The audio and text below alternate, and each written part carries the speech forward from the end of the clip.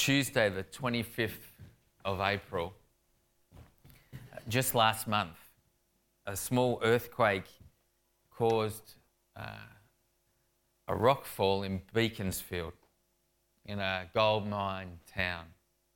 And in the gold mine, many people were trapped. 11 miners were safely rescued. One miner was killed, and 2 more were trapped in a shaft approximately 1 kilometre below the ground's level, underground. We didn't know about their being trapped for many, many days. We waited and we waited for news to hear whether they would be alive or whether they would have perished under there. But 5 days later, they were found alive, but not able to be rescued. It was Sunday the 30th of April where people first learnt that they were still alive under the ground. I remember them saying, trying to find who they were, and we found out now people whose names we know very well, Todd Russell and Brant Webb. I remember them talking to the people who were in the mine and the people that were responsible for the rescue. And they were saying, how long do you think it will be? And they said, we don't want to put a time on it. We don't want to get hopes up. We're not too sure. And then they described the kind of rescue operation that was going to take place and how they were going to have to drill down and the kind of rock that they would have to get through. And when I heard about it, I thought, wow, what a challenge that's going to be. I'm glad I'm not responsible for that mission, I'm glad I'm not responsible for that task to be accomplished. And after all the waiting and the times, they started to say some times that they thought it would be. And I remember waking up and putting on the TV, and it was still nowhere near time when they were rescued. But on Tuesday, the 9th of May, we have all seen the footage and read the stories that Todd Russell and Brant Webb walked free from the mine. And tonight, we're all going to gather around our TVs at 8:30 and hear the 2-hour special about what they actually felt and what they went through while they were down there in the mine. But I remember thinking about that, when we heard that they were free. And I remember thinking, it's so much like our mission, isn't it? People are trapped way below the surface. Well, they're not. They're all around us. But they're trapped in darkness. Some of them are in cage bondage. They can't free themselves. And they're waiting for rescue people to come and help them out. And I think the clearest thing about the Beaconsfield mine disaster was that people knew they were trapped. No one ever said, well, let's just close down the mine and go ahead. The mission was so important that they wouldn't give up until they got these guys out, and the whole world started praying and hoping, and everybody gathered round, and we were all waiting for that moment because trapped people were going to be set free. Reminds me of Colossians chapter 1 and verse 14, which says, for he has rescued us from the dominion of darkness and brought us into the kingdom of the Son whom he loves. What is Jesus' mission for us? If the Beaconsfield mine was to get them out and free them, what's our mission? Well, why don't we turn together to Luke chapter 4 and verses 14 to 20. And let's read and see what Jesus says. To this point, Jesus' ministry has only just begun in the Gospel of Luke. And as his ministry's become, he's been out into the wilderness and he's been tempted by Satan, and he's overcome that temptation. And then we see this little news that starts in Luke chapter 4 and verses 14. It tells us how his ministry has been going. Let's look at that. Then Jesus returned to Galilee, filled with the Holy Spirit's power. Soon he became well known throughout the surrounding country. He taught in their synagogues and was praised by everyone. You'll notice there that ministry is going well for Jesus up to this point. Everybody is hearing about him. He's becoming well known throughout the country. He taught in their synagogues and was praised by everyone. Then these verses go on. It says, when he came to the village of Nazareth, his boyhood home, he went as usual to the synagogue on the Sabbath and stood up to read the scriptures. The scroll containing the message of Isaiah the prophet was handed to him, and he unrolled the scroll where it says, "The Spirit of the Lord is upon me, for he has appointed me to preach good news to the poor. He has sent me to proclaim that captives will be released, that the blind will see, that the downtrodden will be freed from their oppressors, and that the time of the Lord's favour has come." And it says he rolled up the scroll, handed it back to the attendant, and sat down. Everyone in the synagogue stared at him intently. Then he said, "This scripture has come true today before your very eyes." What a moment. What a beginning to Jesus' ministry. At the part in the service at the synagogue where all the previous things had taken place, and now where the scripture was to be read and someone was to preach from the scriptures, Jesus, because he was so well known, they invited him to speak. They invited him to do the Bible reading, and so he gathered not a Bible like this, bound in leather, but a scroll.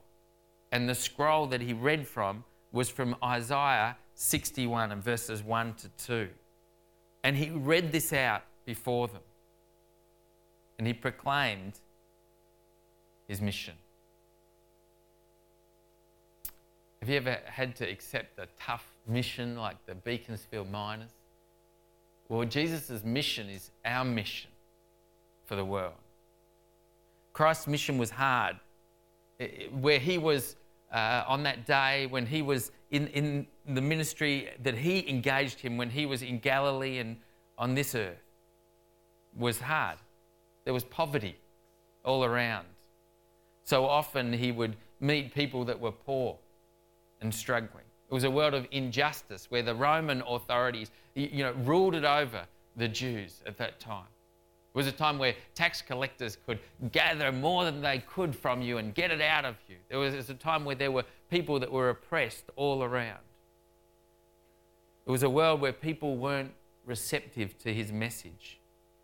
In this passage, after he's read the scroll and said, "This has been proclaimed today, and this has taken place in this scripture has been fulfilled today," it's not too long till people want to kill him and throw him off a cliff, just in the next few verses. It was a world that wouldn't accept who he was because they saw him as just a local boy. Jesus' mission was incredibly hard, but Christ's mission is our mission today as a church. What Christ did while he is on earth, he calls us to do. Christ wants us to do the things that he did while he was on earth. Our mission is challenging. In a world where poverty is extreme, especially in places like Malawi, where we've heard from today, and where wealth is obscene in so many places. In a world where injustice is all around us. We hear of children being abused by parents who have been abused, in communities where they've been abused. And in these Aboriginal communities, they've been facing so many years being in remote settlements, away from hospital and from police presence and from places where things can go really wrong.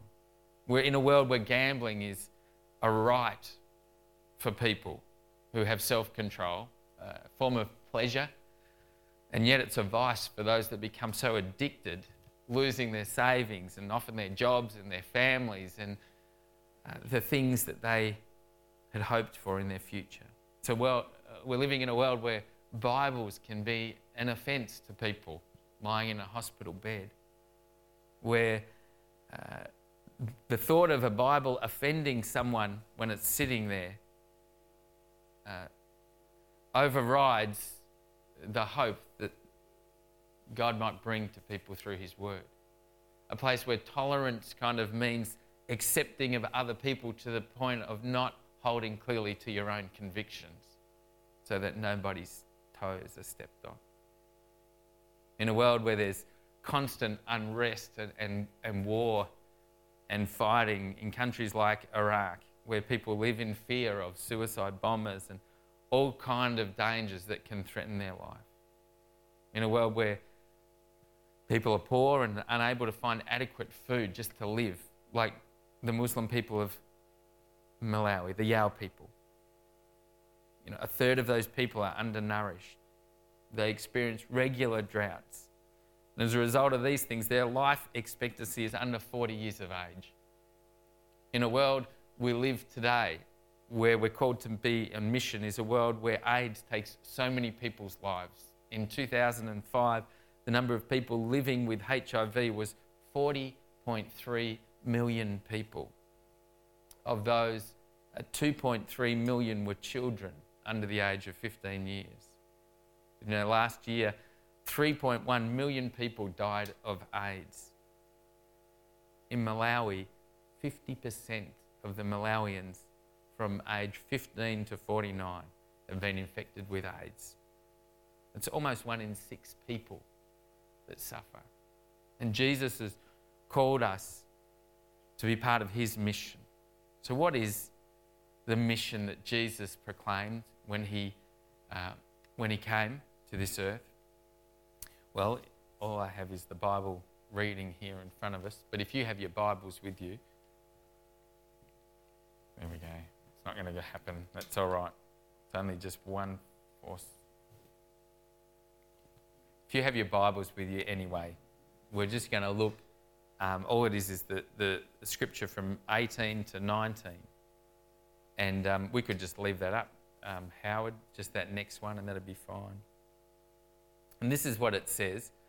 For the Spirit of the Lord, Jesus said, is upon me. For he has anointed me to preach good news to the poor. He has sent me to proclaim that captives will be released and that the blind will see, that the downtrodden will be freed from their oppressors, and that the time of the Lord's favour has come. The first thing he says in this time is that the Spirit of the Lord is upon me. It's very important, isn't it? Jesus was sent by God.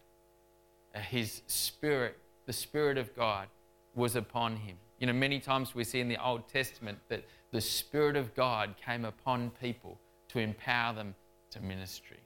And God was at work in their lives. Do you know, for us, Wodonga Baptist Church, we need to know that God's Spirit is at work in our lives, don't we? Otherwise, we're just a church that turn up each week, we do the right things, and we kind of look good on the outside, and we go back and we just expect that nothing will change. In fact, we try and ensure that nothing changes. But when God's Spirit is at work in our lives, things can change, and things will change, and God will be empowering us as we minister. Do you know, I know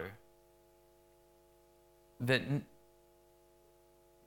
God intends for us to be a church that's empowered by his Holy Spirit, that are trusting in God's Spirit for our guidance, for our leading. That's why we really think that the church meeting is important. That's why that every week that we come together for worship, we believe that God's going to speak to us by his Spirit as we open his word and as we study it. I think that's the kind of church that Paul had in mind when he wrote in 1 Corinthians 4:20, for the kingdom of God is not just fancy talk, it's living by God's power. How many people know that churches can get into fancy talk? We can get caught up on all little divisive issues on the side and what kind of things we like and what we don't like, what we used to have and what we don't have and what we hope and all these kind of things. But Paul says, no, the kingdom of God is not just a fancy talk, but it's about living by God's power. I pray that for our church, we would be one that depend so much on God and His Holy Spirit, that we continue to be led by Him. The Spirit of God is upon me, Jesus says. And then He says, because He has appointed me. Some translations say, anointed me. As we serve together, God's people here at Wodonga and the districts around, I've got a deep sense that we're not here by chance, that it's no just hope by happenstance that Mandy and I got a call, or Norman Pell came and talked to us one day and said there's a church in Wodonga that would like you to consider. And I said, is that for the youth pastor position? And he said, no, it's the senior position. And I said, well, we'll have a look. And as we prayed, there was a real sense together that God was working. And as we talked, there was a sense from you that as we came together that God was at work. And we just sensed that God's Spirit is at work in us all being together. I know you're not here by chance. I mean, God's been at work in your hearts. He's changed your lives. And you've found yourself here together.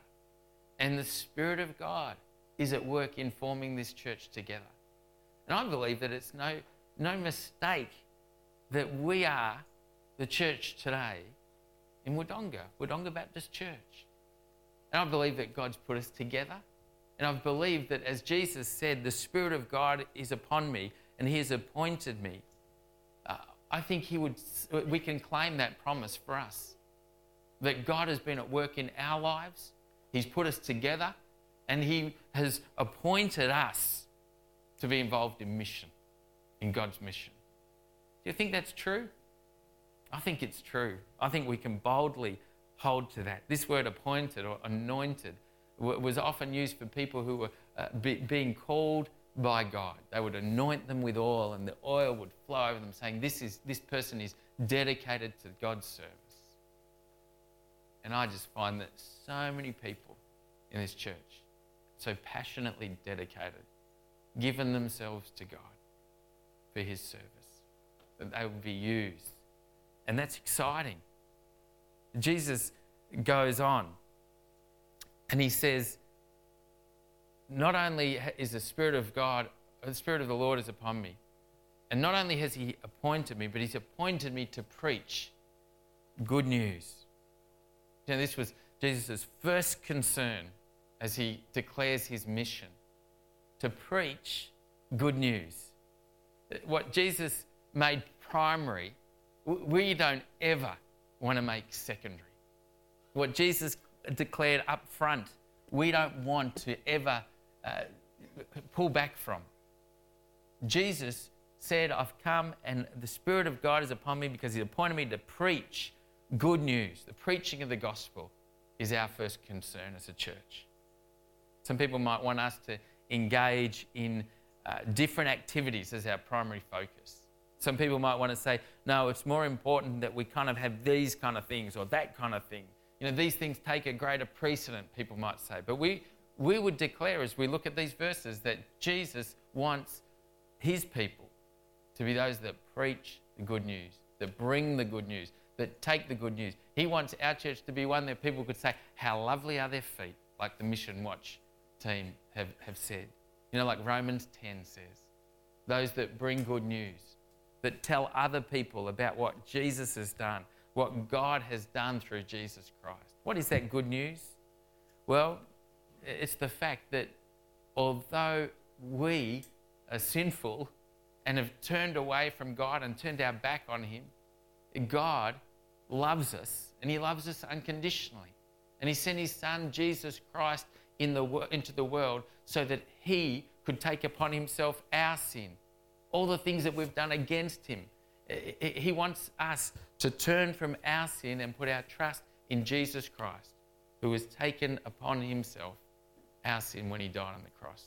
Jesus died and he rose again, and he's coming back again one day. And the good news is that all people that put their trust in him can be forgiven, set free, and find life to the full as the Holy Spirit comes to live in them. That's good news, isn't it? It's great news. And what this passage says, that this is to be our primary focus, to be telling people about the good news, to be preaching it each week, to be sharing. You know, I tell you, there are so many things that are tempting for me to take my focus off preaching the good news as your pastor. Leading the church has so many different things that it can require. I meet with the staff each week, and individually I meet with each staff member mostly each week. I meet with the deacons monthly, and I meet and share with our leaders right across the church monthly. And I'm called to do funerals.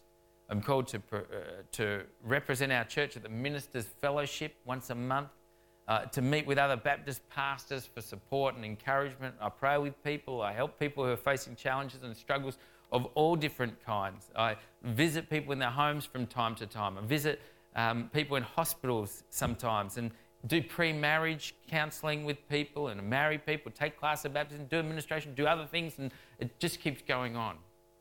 And all of these can be things that can be together, vying for time, which is needed to be preparing to preach the gospel each week, so that people hear God's word and lives are changed. But Jesus says, I want you, Jonathan, I want you, Wodonga Baptist Church, to make this primary focus, to give yourself to it so that you can do my mission. I mean, the same is for you. You don't have to be a preacher up here to be able to preach God's word. I mean, you can show and tell people the good news wherever you are. In your small group, may your small group be one that wrestles with God's word, that preaches the good news in your small group. In your ministry area where you serve, may you constantly be telling people the good news of what Jesus has done for you. If you're at work, may conversations that you have about your life and your faith be those that point to the good news of Jesus Christ and all that he has done. Let's be those that have beautiful feet that take the good news to those around us. You know, Jesus goes on and he says, the Spirit of the Lord is upon me, for he's appointed me to preach good news to the poor. To the poor? Did he really say that? Yes, that's what it says there. But we often forget that Jesus had the poor at the top of his heart constantly as he walked the earth.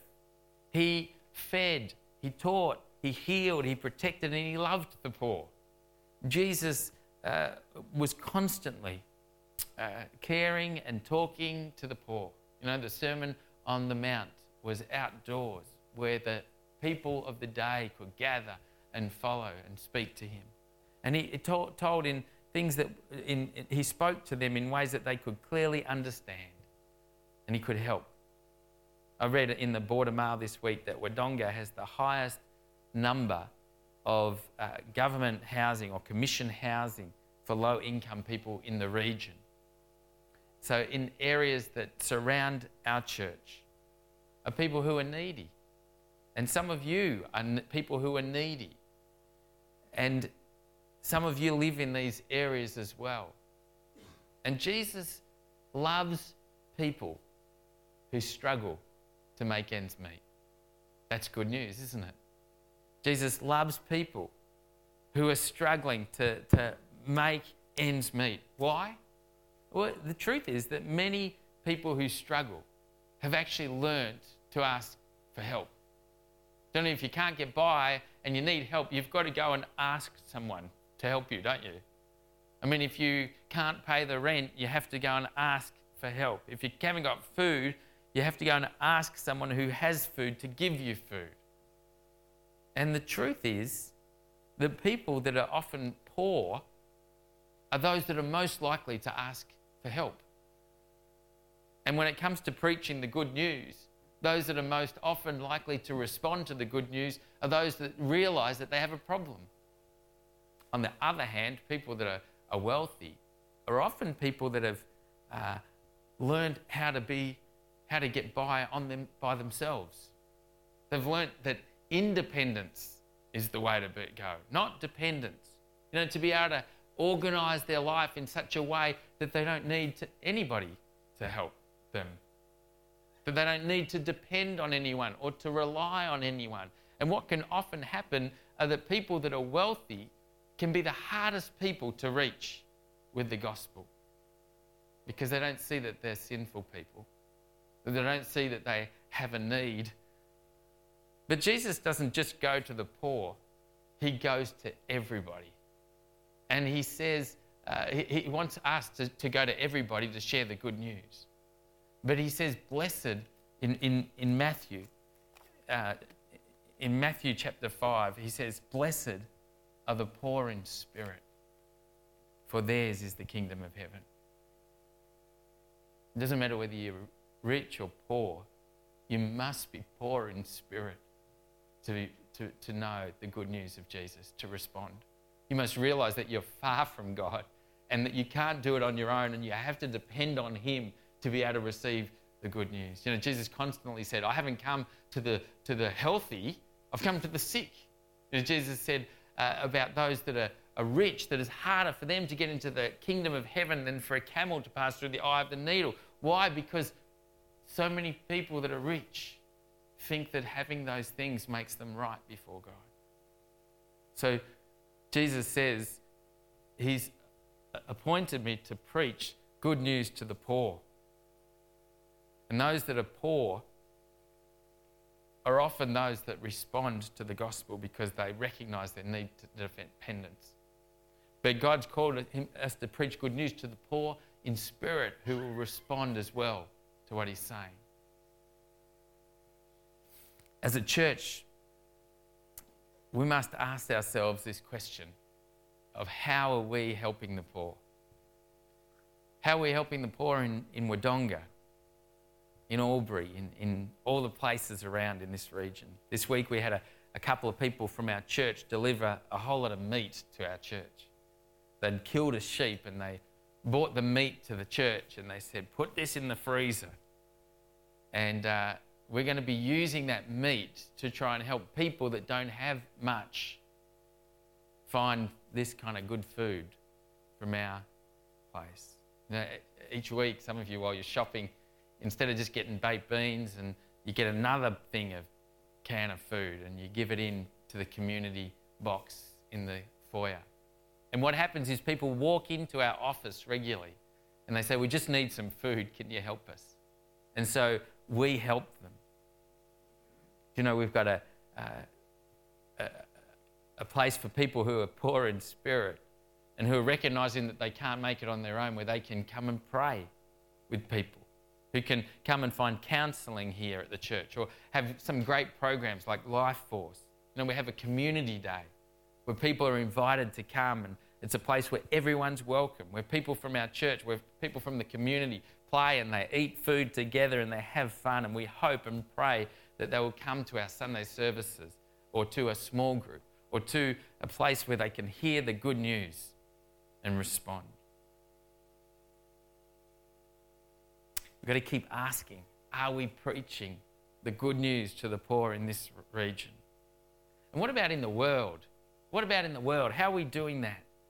In Malawi, amongst the Yao people, we're given an opportunity to do that. And we've heard about John and all that he's doing with Total Life Care. And we're going to have an opportunity to actually give to them so that the poor in Malawi, those that are starving to figure out just how they can get enough food from the limited rainfall that happens, we're going to be giving and we're going to be directly helping them. People like John Wilmot and other people are sharing the gospel with them in little groups as well. So we want to feed them food. We want to feed them the gospel. We want to do that here in Wodonga. And we want to do that everywhere we can so that we can be part of what Jesus' mission can be our own mission. Tell you it's hard, isn't it? Like when we wake up and we can just open up the cupboard and there's, what will I have today? Vitabrits, cornflakes, Nutri-Grain, muesli. I don't know, there's too many choices. Sometimes we can get our things just going, sitting there for a while, figuring out what we're going to eat. And yet it's so far away, the people who are poor, from our minds. We don't want it to be. It can't be. We must let them know that we care, that Jesus cares, that Jesus is part of helping them find the good news. Well, Jesus goes on and he says, he sent me to proclaim that captives will be released. He's sent me to proclaim that captives will be released. Some other translations say freedom for the prisoners. Jesus was declaring here that he'd come to set prisoners free, that he'd come to let them loose. And prisoners are all around us, aren't they? I mean, we've got the Beechworth prison up here, and if Jesus was around, we hope that he wouldn't let everyone out just running crazy. But what he says here is he wants to release and set free those that are captive. And we've got Ken Stevens, who has a ministry called Prison Fellowship, he goes and visits people in prisons, and he does that regularly. And there's a team that he takes with him that play a basketball or volleyball with the prisoners. And that's a way to take the good news to them, to show them that Jesus cares about them and that he loves them. And it's a great ministry. But there are prisoners I see as we walk through the streets of Albury and Wodonga. There are prisoners I see in the houses in country towns in around this area. And they're not the ones that are behind physical bars, but they're people that are bound by sin, that are captive to sin. They're people that are bound by fear, by death, by habits, by anxiety, by drugs, by alcohol, and by poverty. And Jesus says he's come to release them. Church, we need to proclaim freedom for those people. I mean, we need to proclaim that they can be set free in Jesus.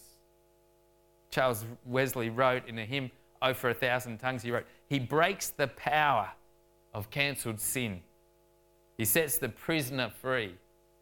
His blood can make the foulest clean. His blood availed for me."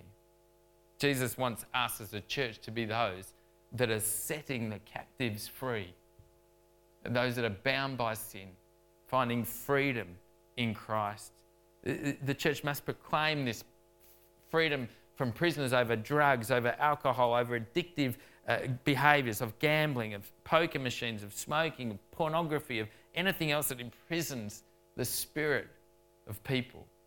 Our prayer is that Wodonga District Baptist Church will be part of liberating people, will be part of setting people free, that Jesus would set free people who come to this church and people who meet here. This weekend there's been a number of people that have been down at the Careforce conference, and that's at Careforce Church where Alan Meyer is the minister. When Alan came to our church, he shared with us passionately how there are just people around our church in the streets who are prisoners, who are bound by addiction and sin. And he spoke challengingly to say that Jesus wants to set them free. And are we ready as a church for those kind of people? Well, as our leaders of those groups and as our facilitators go down, so that courses here about searching for intimacy, searching for significance, about how we can have valiant men, how we can have people that are women who are honouring God in the way they live. We pray that these courses, and so many of them, Crown Financial Ministries, helping people break out of the debt and bondage of just not being able to handle their finances well. We pray that these will set people free and will help them to grow, become more like Jesus. We pray that people with addictions will find them met. If you've not done one of these courses, Why don't you do one? Wouldn't it be great to do one?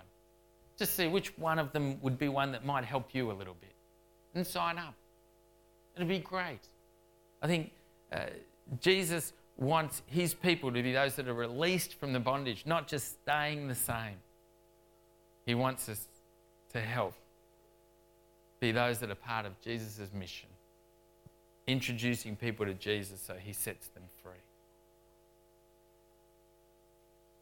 Jesus goes on and he says, well, he's sent me to proclaim that the blind will see. Jesus declared that one of the directions of his ministry will be that, hey, the blind people will see. This is a mighty spiritual promise. Jesus used this image when he came to Paul, and he came to him saying, I am sending you, Paul, to open their eyes and turn them from darkness to light, from the power of Satan to God, that they may receive forgiveness of sin and a place among those who are sanctified by faith in me. That was Acts chapter 26 and verses 17 to 18. So many people today in the streets of Wodonga and Barranduda and Albury and Lavington and Beechworth and all the areas around our church are people that are blinded. How are they blinded? Well, I think they're blinded by the media, aren't they? They're blinded by television. They're blinded by pornography. They're blinded by permissiveness. They're blinded by greed and exploitation. And Jesus declared his ministry would be one that would help those whose minds have been darkened and muddied and stopping them from seeing how the things as God would want them to see. He says, I've come to make the blind see. He wants them to be restored so they can see what God wants them, the way God wants them to live. That's why Jesus is called, says, I'm the light of the world. The light shines in the darkness. Jesus wants our darkened mind to be made clean. Our hope, my hope, your hope, I'm sure, is that those who come to this church, who come with a completely different worldview that darkens their minds, that come into this place and would know that they come to meet Jesus Christ, that they would be touched by him and his word and the good news that he brings, and that they would be people that would say, I once was blind, but now I see. Children in Malawi, people in Malawi struggling to live, not knowing anything about Jesus Christ, living a faith that follows Islam. Wouldn't it be just wonderful to hear from them reports how the ministry amongst the people there had helped them to know Jesus? And they were once blind, but now they see. Jesus wants us proclaimed that the blind will see through his mission. Jesus continues and he said that the downtrodden will be freed from their oppressors. And he's saying here in the word oppressed, the word comes from the idea of being broken into pieces. It comes from being crushed, from being shattered. And Jesus comes to those whose lives are squashed by life circumstances. You know, those who have been trampled on, those that have been through rough, tough, hard stuff, and who come with tears and brokenness and say, can you just please help? Well, he says, I've come to free those who are oppressed, those who are crushed. Those who come to this church, those who are welcomed to a small group or to someone's home or to a Friday night Youth United or to a dinner with Impact or a playgroup session or to kids' church. We hope that those who come that are broken and crushed and have come hurt would be welcomed in every one of those groups with open arms, and that they would be introduced to Jesus, who wants to free them from their oppression. We can help. We can help. Those in Malawi, just crushed, oppressed, can't get out of the poverty, can't get out of the disease, can't get out of the sickness, and yet now there's hope that's coming. We can help them. And then Jesus says, And I want to proclaim the year of the Lord's favour. The time of the Lord's favour has come. You know, this year has been one where so many different things have happened. There's a stampede during the Muslim pilgrim where 362 people were killed in that stampede. This year, the world population rose to reach 6.5 billion people. This year, the Commonwealth Games was held in Melbourne. This year, Tropical Cyclone Larry, considered the worst cyclone, hit Queensland of Australia. This year, in the midst of these events, we want to proclaim as the year of the Lord's favour. That this is the year, right now, for us as a church to say, God has appointed us. God has called us to preach the good news of Jesus Christ. God has appointed us to proclaim that the captives will be released, that the blind will see, that the downtrodden will be freed from their oppressors, and that the time of the Lord's favour has come. God has called us to make a difference here in the place that we live, there over in Malawi where people are hurt and crushed, and we can be part of it. Isn't that incredible? And the only way we can be part of it is through recognising that Christ's mission is our mission, and that as he lives in us, he wants us to have a heart after the things that he's after.